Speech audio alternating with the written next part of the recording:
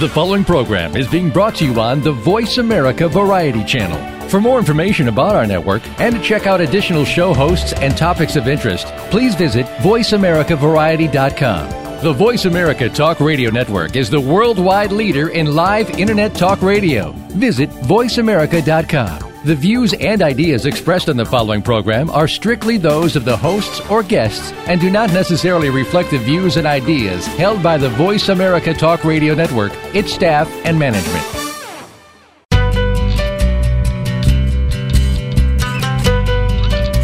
Many times we feel paralyzed by fear and body hatred. In order to feel better about ourselves and live the life we really want to manifest, we have to own up to our difficult feelings and self-sabotaging thoughts and behaviors. We all enter this world naked, and now it's time to feel good naked, no matter what your body size or your life circumstances. This is Feel Good Naked Radio, and your host is Laura Redmond. On this program, Laura will help you become more embodied, self-empowered, and mindful, to take charge of whom you really are and to live the life you deserve to live. Now, here's your host, Laura Redmond. Welcome back to Feel Good Naked Radio. I am your host, Laura Redmond, and today on my show I have a really dear colleague of mine who I'll introduce formally in a moment. Her name is Molly Fox. Many of you, I'm sure, know of her, certainly in New York and LA and all across the U.S. that are fitness, wellness people. And this show, as I said last week, it's really helpful when I hear from you in email and you come on to the Instagram page, Feel Good Naked Radio. I love getting your feedback. And last week I got this great note about the word embodied. And how grateful everybody was for more information about how to be embodied, not only physically, but spiritually and mentally. And that's what Feel Good Naked Radio is about, is waking you up, giving you great information, having information not just that is passionately inspiring to me, but given to you from experts, people who have put in the time, who have put in the effort, and who know the industries that they represent. And today, there is no exception to that rule. This is a woman who has been in the fitness industry since 1979, starting at the Jane Fonda Workout in San Francisco. Molly Fox founded and ran the infamous Molly Fox Studios in New York City for the better part of 14 years. She then began working with Equinox Fitness Clubs, where she still teaches today. She's appeared in numerous publications, including People Magazine, Vogue, and Shape. She has shared her knowledge on The Today Show and many other programs, while writing 3 books that she also choreographed and appeared in, as well as a number of fitness videos, and she's contributed as an expert for other people's books and publications. Molly Fox, welcome to the show. Thank you, Laura. It's great to be here, and it's great to talk to you again. I know. There's so much I want to say to you on the air today because I think about you, how you inspired me so deeply in the 80s in New York City, a very vital time for the fitness industry, really where it all began, I think. I mean, LA, New York, you couldn't argue either place, but we were in the thick of it. You were a pioneer who had her own studio. I ran my own studio. And I think I first became aware of you. It must have been, what year did Molly Fox Studios open? 1981. 1981. And I moved to New York in 84. I must have come to your studio probably around 1986 for the first time. And I mean, it was a thrill beyond belief. Just, I can feel that elevator going up, the doors opening, there's the desk, the energy was coming out of these rooms, there was that hallway, and I got to look into one of the rooms where you were teaching, and I was like, oh my, wow.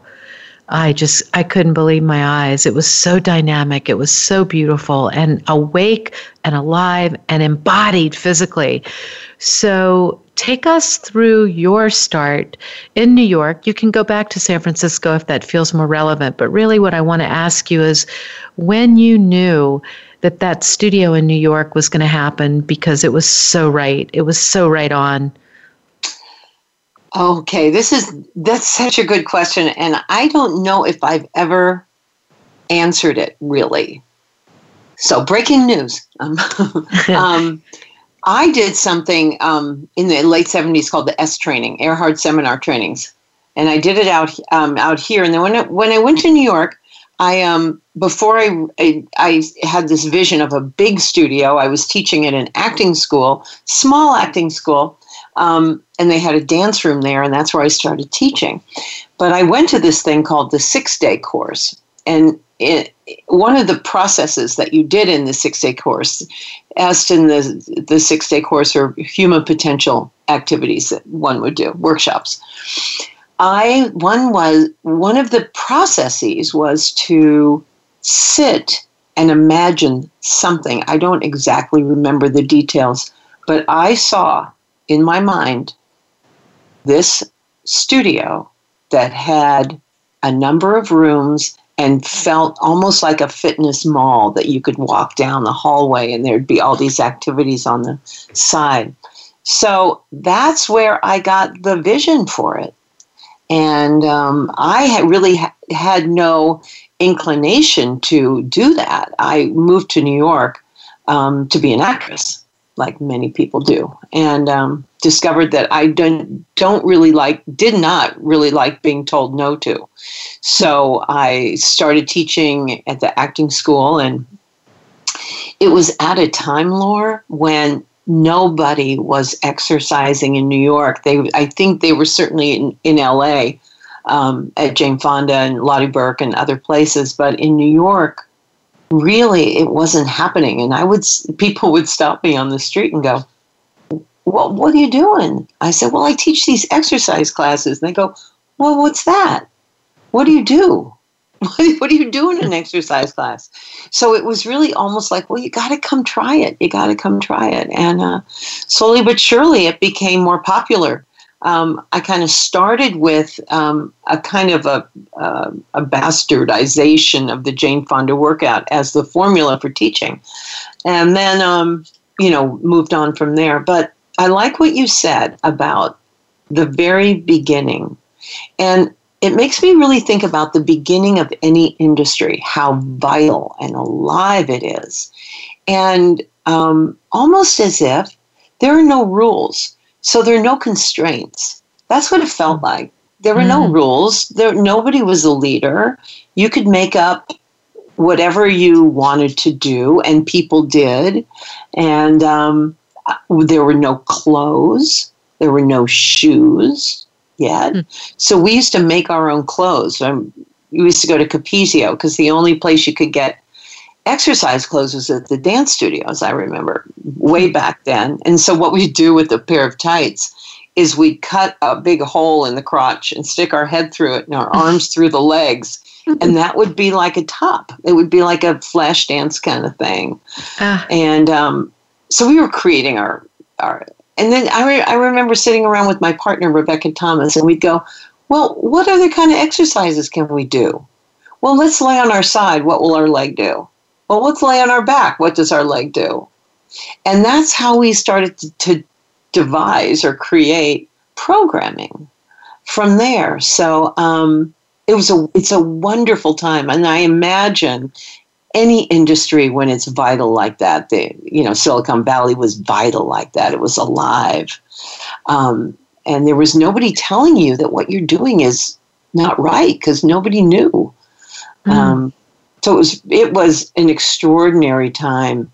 And yeah.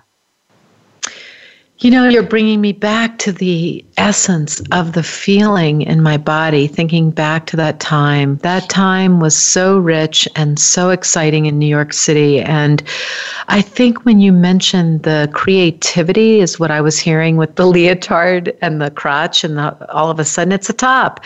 And then you and Rebecca figuring out how the legs work anatomically from the hip to the foot. And I just think we were all so blessed to be in that moment of something new.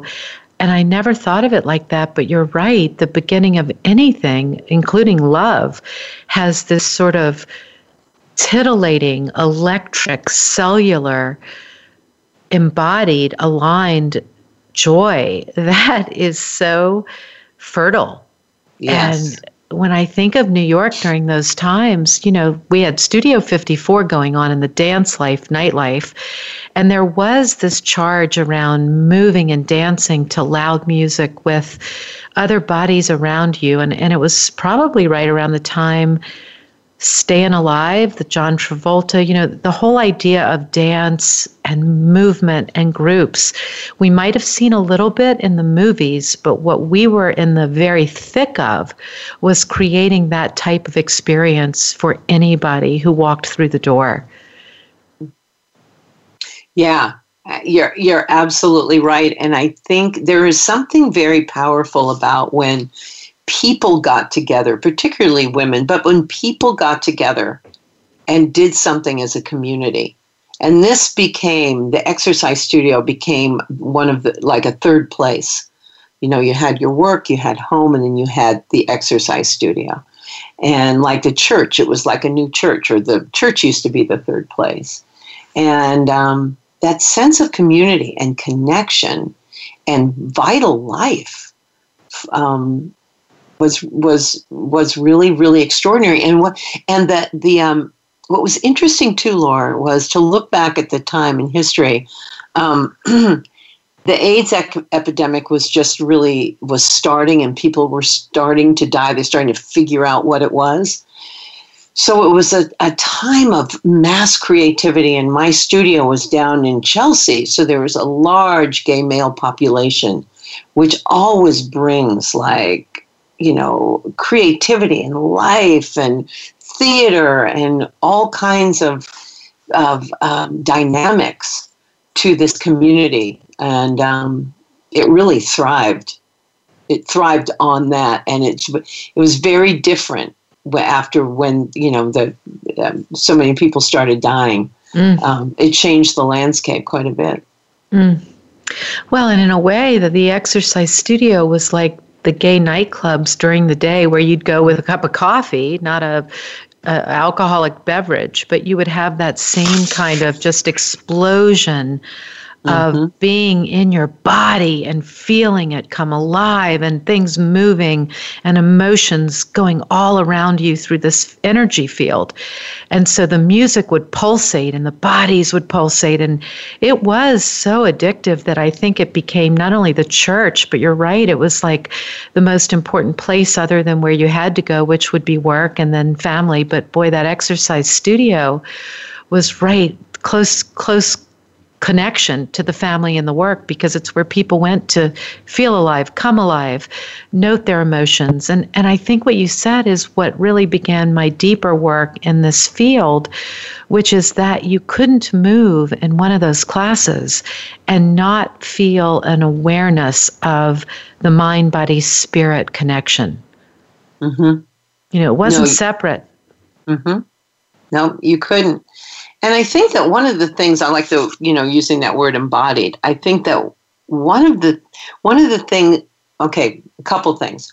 One is, I think it was the industry was incredibly liberating for women, because women could exercise in skimpy outfits, in public, in community, and there is a highly sexualized sense in those rooms. So it was liberating for us in a way to be able to express through our bodies that way.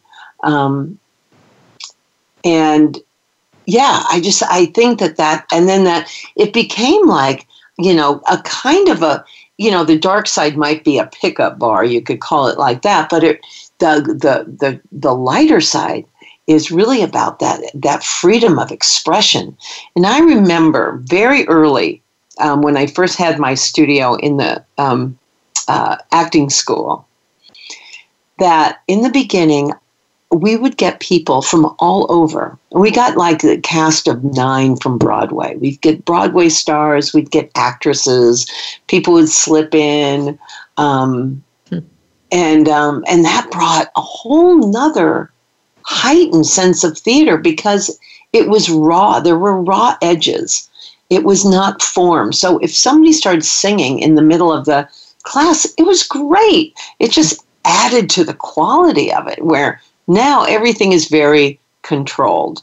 And I think that's what happens when things get codified. They get controlled.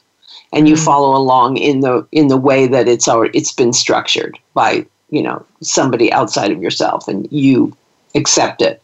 But back then, there wasn't that. It wasn't codified. So what the heck?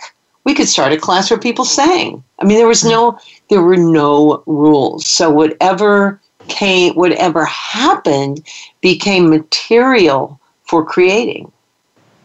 God, yeah, I don't want to come to the present time yet because I'm still just with you in that sensual, safe feeling of what it meant to come together like that. And you're right, it was charged, but it was safe. You didn't feel like someone was going to, take advantage of you or do something that might be overpowering. Everybody was in it together. It was the safest, most exciting community I've ever been in. And it lasted about, my time in New York was 84 until my studio was 84 to 94. And I think, so that was a 10-year run, and then it changed drastically, which will take us more to where we are now in the industry. But you were in your studio, you had it for 14 years.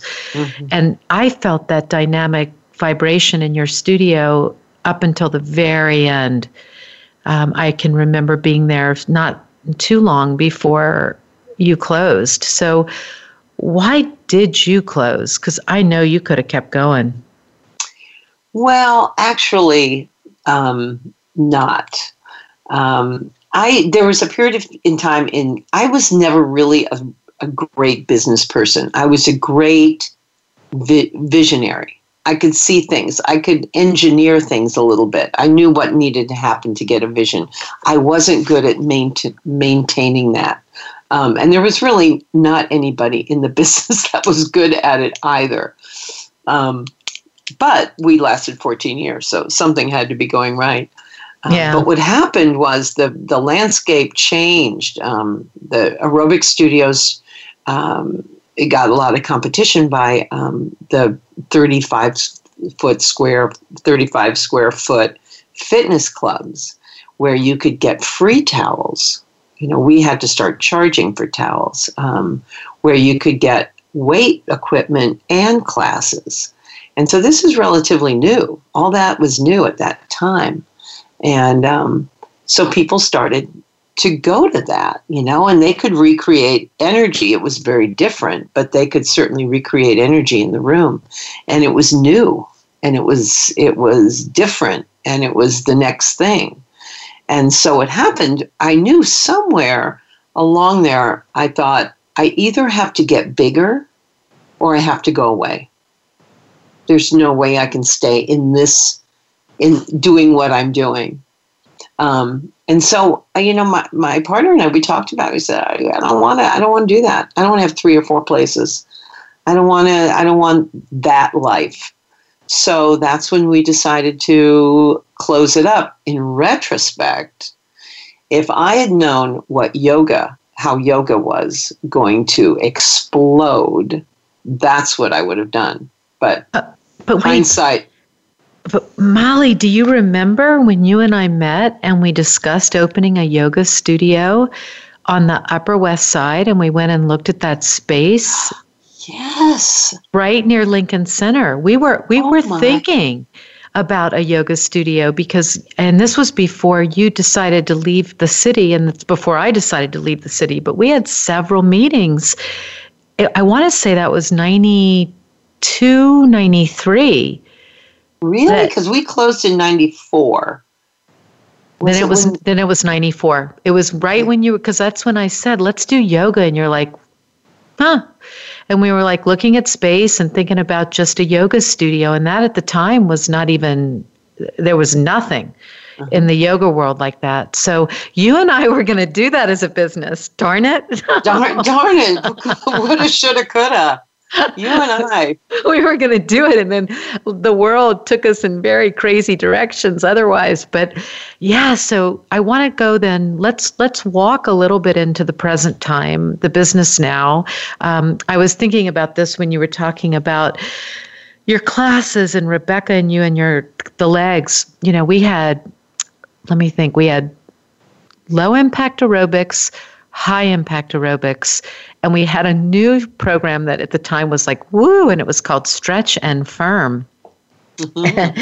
And I went on the schedule at Equinox today, and I want to read you the names of these classes, which you work there, you know this, but for the listeners, this is crazy. From no impact, high impact, and stretch and firm to boot camp, cardio kick, cycle sanity, pure strength, fire starter, the pursuit build, the pursuit burn, adrenaline, performance cycling, kettlebell circuit, studio cycling, ab lab, chiseled, Tabata, cycle beats, 30-60-90, trilogy bar, hot vinyasa yoga, precision running, Metcon 3, and tread and shred.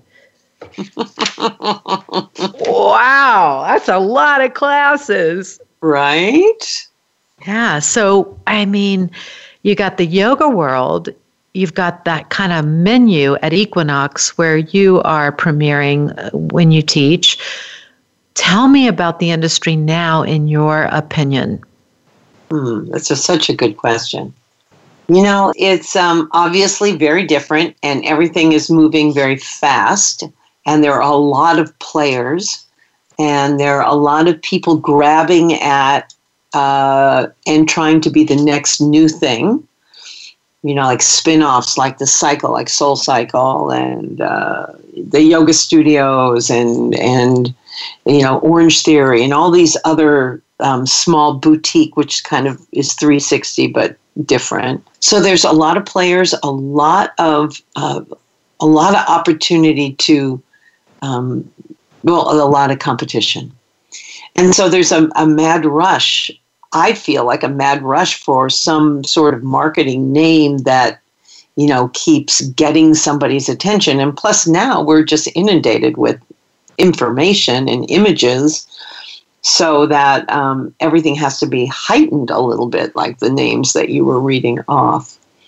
And the other thing is that one of the things that's different now is it's not that exercise is not really to music anymore. It used to be, back in the day, it was to music. It was started, you know, Jane Fonda workout back then, it was started by dancers who stopped dancing and taught exercise. And so it had that feeling. It was to music, and it was rhythmic, and sometimes it was smooth, and sometimes it was staccato, and you use the changes from the chorus to the verse as a way to build energy and theater and dynamics in the class. And it's not anymore. It's more, I'm going to write out a system. I'm going to write out your workout, and I'm going to call it out. And the music will be a background, or it will just be an inspiring kind of part of the class. But it won't have a role. The music won't really, like there was the student, the teacher, and the music, and all three of them, you know, were together in the old days. That's very different. I also think that there is a depth of knowledge. I'm talking about instructors now. You know, there was a depth of knowledge that we had back in the day that was unique, that people don't have now. And I can't tell whether it's looking back here with the sense of history, or if I had it back then, or we had it back then, or not. Probably it's the sense of history, but it feels to me like there's a very limited amount of knowledge that one needs to be able to teach a class. And I don't mean like where the muscle is, but sense of rhythm and friction with the energy in the class, and creating dynamic energy. And how can you do that without props, 8,000 things that you use, or screaming or whatever in the class. So that's very different. And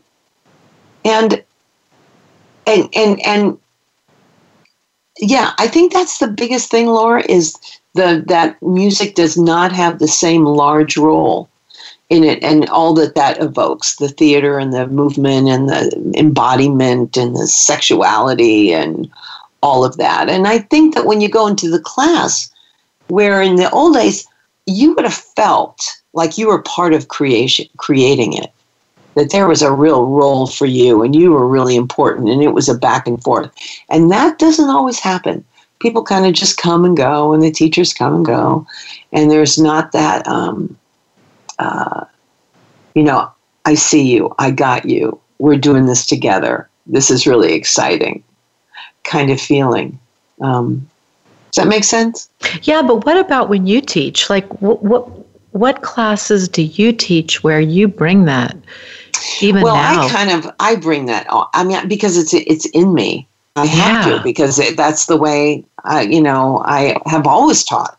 Yeah. So now I teach, and I kind of think of it, Laura, I think of it like my job. I don't teach exercise. I give people the opportunity to get in their body, to feel their bodies, to feel their body do different things, to increase their proprioception is the scientific word, but to get embodied. So I go, dang, there's my leg. I feel the back of my leg. I never knew I could feel the back of my leg. I feel my shoulder, the muscles around my shoulder. How cool is that? Because when we do that, our whole life expands. Like, our sensory awareness expands if we can feel things 360. It's awesome. And so that's why I kind of look at what my job is. And so it doesn't really matter the name of my class. I might teach the skinny jeans workout, or I might teach body IQ, or core and strength stretch, or something like that, or yoga. But the intent of it is always the same. So and I really pick my music. I spend a lot of time because I think that music is super, super important in creating whatever kind of energy or mood or idea that I want to bring forth into the class. So, yeah, I when I teach, I'm like on the beat, and I'm catching people, with their eyes. I'm making eye contact. And I teach basics, so to me, you learning a basic squat or a basic something to music can be the most exciting thing ever. It doesn't have to be a basic squat with a weight up over your head on a ball balancing in the pool. It can just be with your feet on the ground and sitting and standing. If there's something powerful in that. And so I keep circling back to that. I'm like, what do we get from this? What are we walking away from this? Yeah, I'm exercising and burn some calories. My brain cells are now regenerated, all the good stuff that we know now because we do research on it. But what else am I getting? What am I getting that I can feel? What am I getting that expands my life? And I think that's what it is. It's like, oh my God, I never knew I could feel that. Look in the mirror. Look how great I freaking look. Yeah. Wow. My knees used to buckle in. Now they go straight ahead. And I understand why. And I can recreate it on my own. And, those are great gifts, I think, that instructors can give their students. Is like, it won't matter what class you go to, because I'm going to teach you how to do these simple things right. And, so I find that fascinating. To me, I get jazzed by like, okay, who's going to come? What do we need to talk about today? Because cueing people in class is really simple when you think of the basic cues that everybody needs. There are basic cues to everything. Yeah, there's fine tuning, but really there's basic cues, and it's a really fun thing for me to figure that out, to figure out how I can create that sense of community. Like in the class for Equinox, I teach in Northern California now, and I've had people in my class, a lot of people, they've been there for 10, 11 years straight. So something's got to be clicking. Something's got to be, they're getting something. Oh my God, they're getting Molly Fox, lucky students. I mean, when you have a devoted teacher and you really bring that kind of A game every time you teach, that is a rarity. I'm here to say what you're describing in the industry, which is so interesting the way you phrased it all, to what is you're offering every time you step on the floor to teach. It reminds me of my offering too. I teach 3 classes a week in Portland, Oregon, and I change the playlist every time I teach, and it's probably a 90-minute commitment each time before I even teach, is the playlist, because I too feel that music evokes a deeper understanding of cellular memory and emotional body. And then that whole hour or hour and a half is a much deeper experience. And I know, like, your students, my students, are so devoted to me. And they come every time and say different things, but I know I'm called to do this work, and I know you're called to do this work. And I think the gift that we bring is that we're still teaching and we're still on the floor. And that's kind of like going to see, Mick Jagger with the Rolling Stones in a way. It's like, my God, that's Mick Jagger. My God, that's Bono. There's Madonna, and there's Molly Fox and Laura Redmond, and we're still teaching, and it's decades and decades and decades. And I had a student say to me last week, "You make it look really easy. Maybe you could train some people to do this." And I've never chosen to do that because I'm older now, and what I can offer is my time with my 3 classes. But I don't think you can teach people to do what we do. And yet when we started in the industry, as you described it, the Jane Fonda workout, I went through a training that was anatomical, that was metaphysical. You did the EST work and you did the Jane Fonda work. But nowadays, you're right. You sign up for a weekend, you learn how to teach bar 3, and you're on the schedule the next week. Yeah. That's crazy, man. There was no way you could have gotten it. It was such a deeper commitment when I was teaching in the early days. You wanted it. You worked for it. You auditioned for it. And you didn't get on the floor as a scheduled teacher until you had proven to trainers that you could teach by teaching them classes. And then you still were considered a substitute. I mean, it was rigorous. Mm-hmm. It was. And I think part of it, I'm thinking as you're talking, Laura, that there are so many places now, and there's such a demand for teachers, and there's probably a lot less people that want to do it. So I can understand the need to get people through, and I understand that, as things expand, the offshoot businesses expand. So there's people making equipment, and then people selling equipment, and then people creating workshops for teachers to teach a different class, and people creating their brand and doing that. And so the whole industry is just like splat, gone wild. So I understand how we could get to the place that we get. Yeah, and on your Equinox schedule, I see you have to literally on the web pick your classes because there's a note about the filling of these classes. And so would you say that this explosion is making our world healthier? Like, are you seeing it's a population issue? Would you say that? Is it there's so many people that want to work out, that are committed to fitness, that this is why there's this explosion? Well, now that's a really good question. Because apparently the same percentage, or maybe just slightly higher, of people in the population are exercising, and the same as maybe in the 90s. So it's still like 80% of the population is not really moving, or they're walking, or they're doing something. So yeah, I don't know. I think that there may have been, I don't really know the answer to that. It's such a good question. Whether here's what I think, because I like your initial question, which was, are people getting healthier? I don't know. Here's what I think about. As we started exercising more, we started to eat more. I think when exercise became more popular, probably there were more and more eating disorders or body dyslexia happening. That, I think, is true.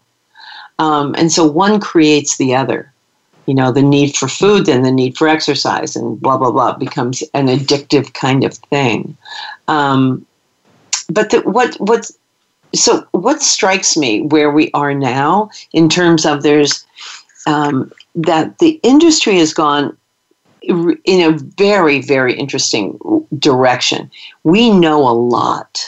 We know a lot about the body. We know a lot about exercise. We can fine tune your squat or your this or your that to burn 5 more calories a day, and we know how to do that. But what we don't know how to do is to get the 80% of the population to exercise. We've never been able to figure that out. So for me, we've gone in the opposite direction. So I was at a symposium in New York, and there were a lot of very smart people up on the stage talking. Somebody from medicine and from research and from fitness and all over. And they were talking about getting people well and fit and moving. And they said, one of the problems is that people do Zumba. They have stuff out there like Zumba that doesn't really know what they're doing. And I thought to myself, I said, that is the problem right there. That elitist, you need to know everything before you can go out and teach. See, to me, Zumba is the greatest thing happening. The greatest. It is getting people to move. And you need to know just a little bit. Get a bunch of people in your class. They don't do much. It's not high impact. There's very little things that you could hurt yourself in a Zumba class. But you're moving, you're creating community. People are losing weight if they want to lose weight. People are happier. Their lives are changing, and it's getting into populations that never would come into an Equinox or never come into a lot of the places, Soul Cycles or the this or the that. It's the same group just recycling themselves, or their children. My children would be going to Soul Cycle, so but I think that, and I see why Zumba is so popular. You can go to a class and it can be a woman who's maybe 50 pounds overweight, and she is teaching a bunch, and the room is packed and everyone's having a great time. Mm-hmm. And for me, if you can get people teaching their peers, their friends, right, in these underserved communities, it would be the biggest turnaround ever. So that's where I think that's where that's the work that needs to be done. Well, and maybe your point about the training not needing to be as intensive as ours was or mine was, is that we've got an obese culture. We've got a really unhealthy world. The diabetic rate is climbing at such an exponential speed. We have to move. We have to get off our butts. Video games, no more. Get away from the TV, the computer, and the phone. Stop driving. Walk, move, dance, and anything that can provoke that kind of motivation is worthwhile.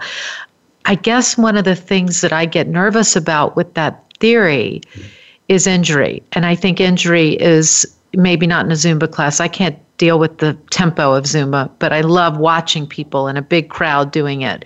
My body wants to go slower. But I worry about anything beyond a certain choreographed footprint, the injury rate. And maybe that's the program where that's not going to happen because you're just shaking your hips and you're, using your rib cage. And I don't know the methodology. Right. Well, that's a really good point. And even Zumba has taken, now there's like classes, Zumba with a band, Zumba with this, as anything goes. It goes from pure to a pure state to, an expanding kind of watered down state. But I think my point is that the direction that company went is the right direction. Mm-hmm. Yeah, totally. So the inclusiveness of it. Yeah. And the fact that there's, they lay out a workout that's very simple. You learn rhythm and you learn a few steps. And I think I'm extremely impressed, and especially when I see how it's impacted, the underserved communities. So, and when and having said that, I love to know a lot about fitness. Yeah. But I'm just saying that the more you know is not going to help. A lot of the 80% of people who don't want to exercise, it's not interesting to them. Yeah. What? And all in the movement, and hey, what about food? We got to change what we're eating, for Pete's sakes. We got to right there, we can change almost more than fitness. We can change people's lives.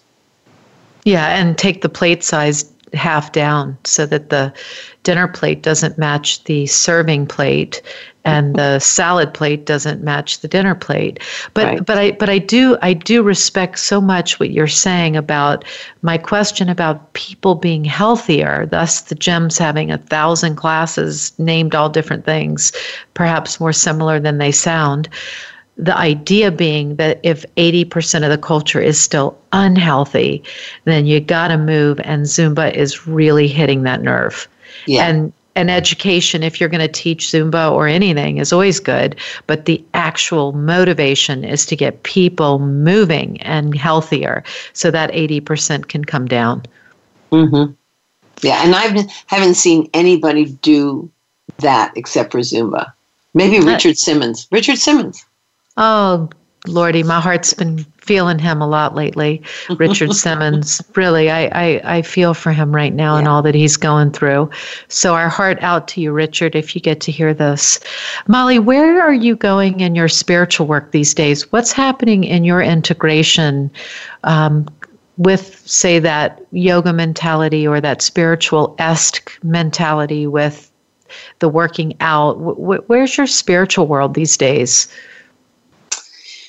Well, it really is pretty private. Not that I won't tell you, but it's really like my own meditation. I'm involved in a 12-step group.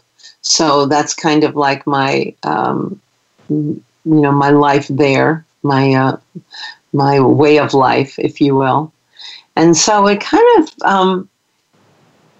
I'm 63. And so when I look at my life, what's really important to me are connections with people, and my grandchildren. I have 2 grandchildren that are 8, and my daughter and family, and connection. So when I think about my work, I think about teaching, or I think about anything that I want to do that would be like work. It would be around connections with people.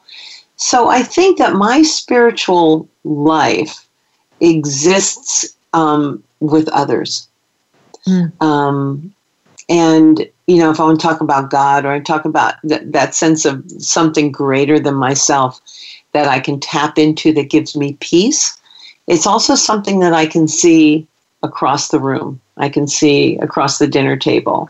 I can see, at the gas station or whatever, is bringing it into my everyday, so that I have a conscious contact with a power greater than myself.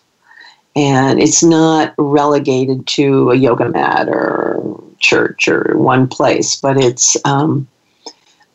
is really a moment-to-moment kind of thing. And it makes me, so things that I use during the day that really help me are some of the AA slogans, I think, that are just so powerful. The Serenity Prayer is perhaps my favorite prayer of all time. God grant me the serenity to accept the things I cannot change, the courage to change the things I can, and the wisdom to know the difference. And little things like, when I'm feeling stressed out, is just toss, and I feel like I'm anxious or things are overwhelming me, and I can't come up with an answer, or I have anxiety, is I'll just turn it over. I'll say, okay, God, you take it. You take it. Yeah. Because when I know what God is taking, what I'm giving up is just anxiousness, drama, all that stuff. Here, you take that problem that may not even really be a problem because I'm like festering it. Or this too shall pass. You know, so that, and I think there's an underlying force of faith that happens when I can do that. I have faith that there is that power that I can relax into, or I can give it over to. So it's kind of a living, breathing thing for me. And nature, I live now in Cowtown. I live in Sonoma County, Northern California. I live in Sebastopol, which is wine country here. It's incredibly beautiful. Mm-hmm. And nature is a huge part of my spiritual life. And are you a daily or a regular meditator? Regular. Yeah. And would you say you're following, is it your own sort of, you said you do your own meditations. Are those usually seated shavasana with mantra, or all of the above, or none of the above? Oh, I just sit. Yeah. I like to just sit. I find it more challenging to follow somebody's. I prefer just to sit. Yeah, and I'm learning as I'm getting older, you know, for me, the slowing down, the silence and the slowing down is sometimes the best way to even know why there is anxiety or stress, you know, because so much of that, you mentioned a little while ago, the speed at which we're all traveling and operating and living. And it's really a problem, and it's happening, and it's not going to change, but I can choose to slow down and to just really not react. I think that's my great work that I'm getting so much from, is just how do I feel? What do I think? And do I even need to do anything about it? And I can't even really get to that unless I go into a meditation to know what's happening in a slower format. Mm-hmm. Yeah. Getting older is wonderful. It really is. And I've recently become a vegan in the last year. Oh, wow. So what motivated that?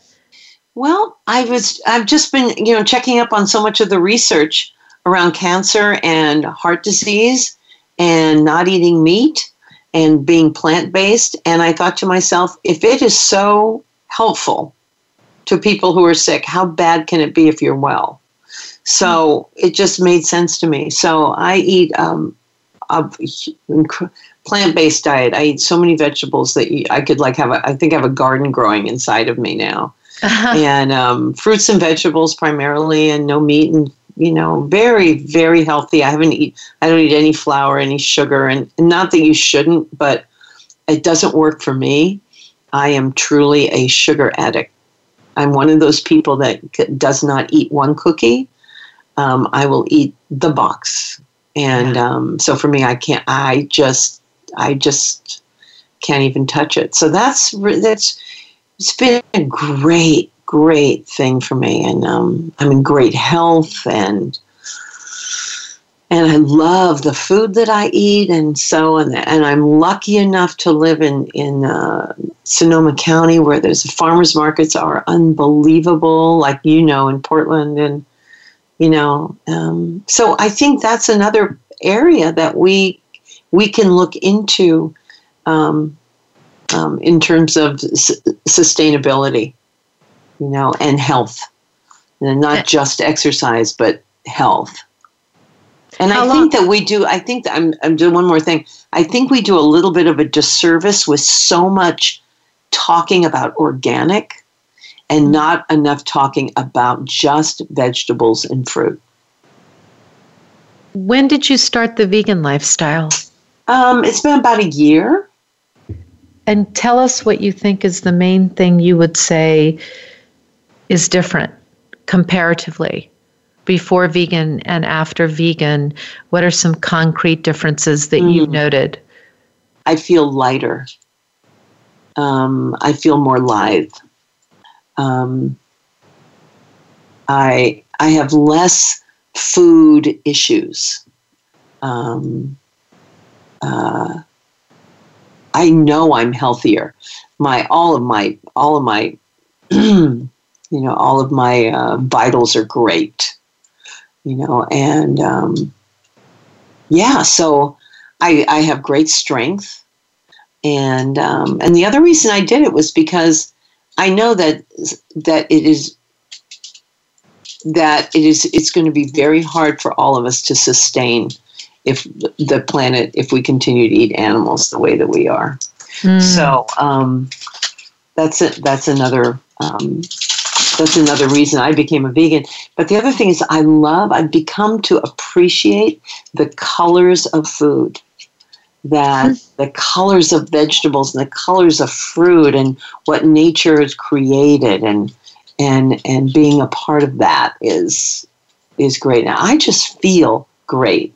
And for somebody who exercises all the time, I feel fantastic.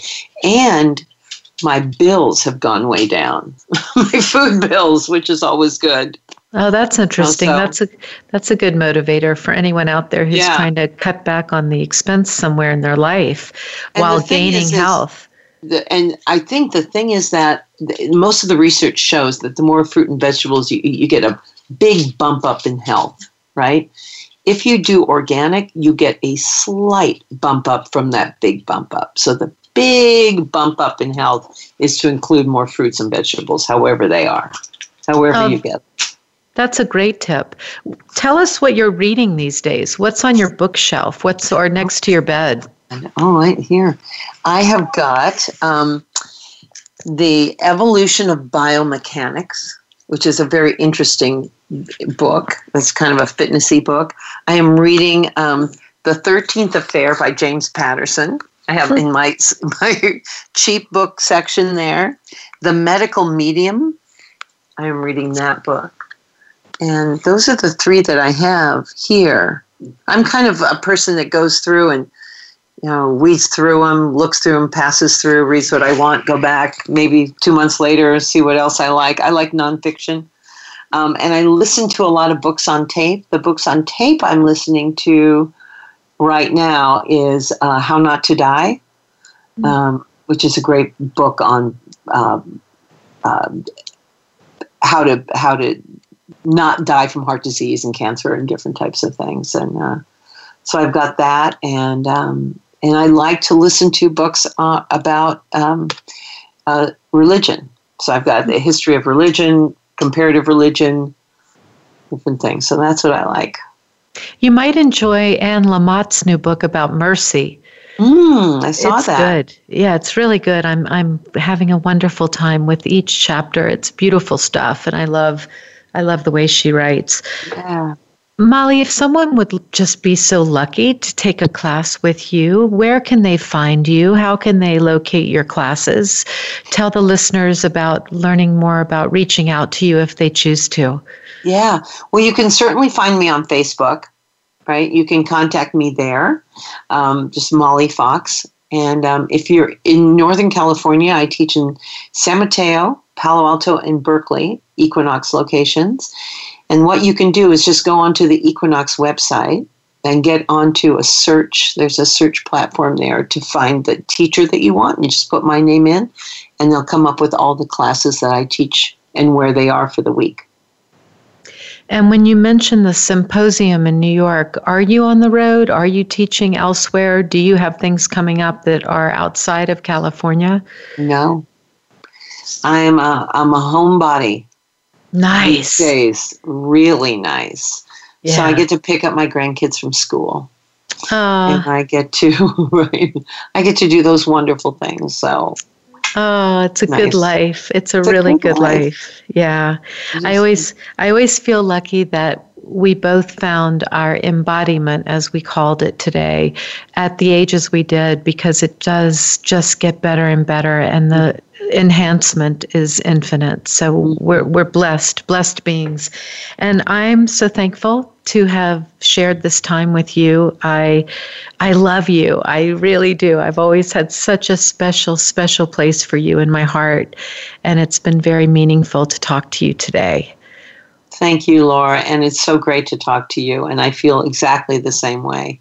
I feel like we are connected, even if we don't talk for 5 years. If I saw you, we would just talk away for an entire weekend. I feel very lucky to have you in my life. So thank you. Thank you. And thanks for tripping through the past with me. Yeah, it felt so good. Fun. It felt good. It felt good. And you'll appreciate my tagline for the show that you are such a great example of, is that you complete you. So thank you, Molly Fox. Thank you, Laura.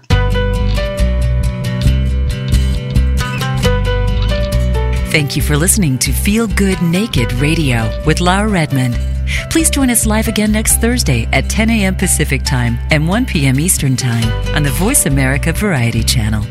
Until our next show, be you and feel great in your own skin.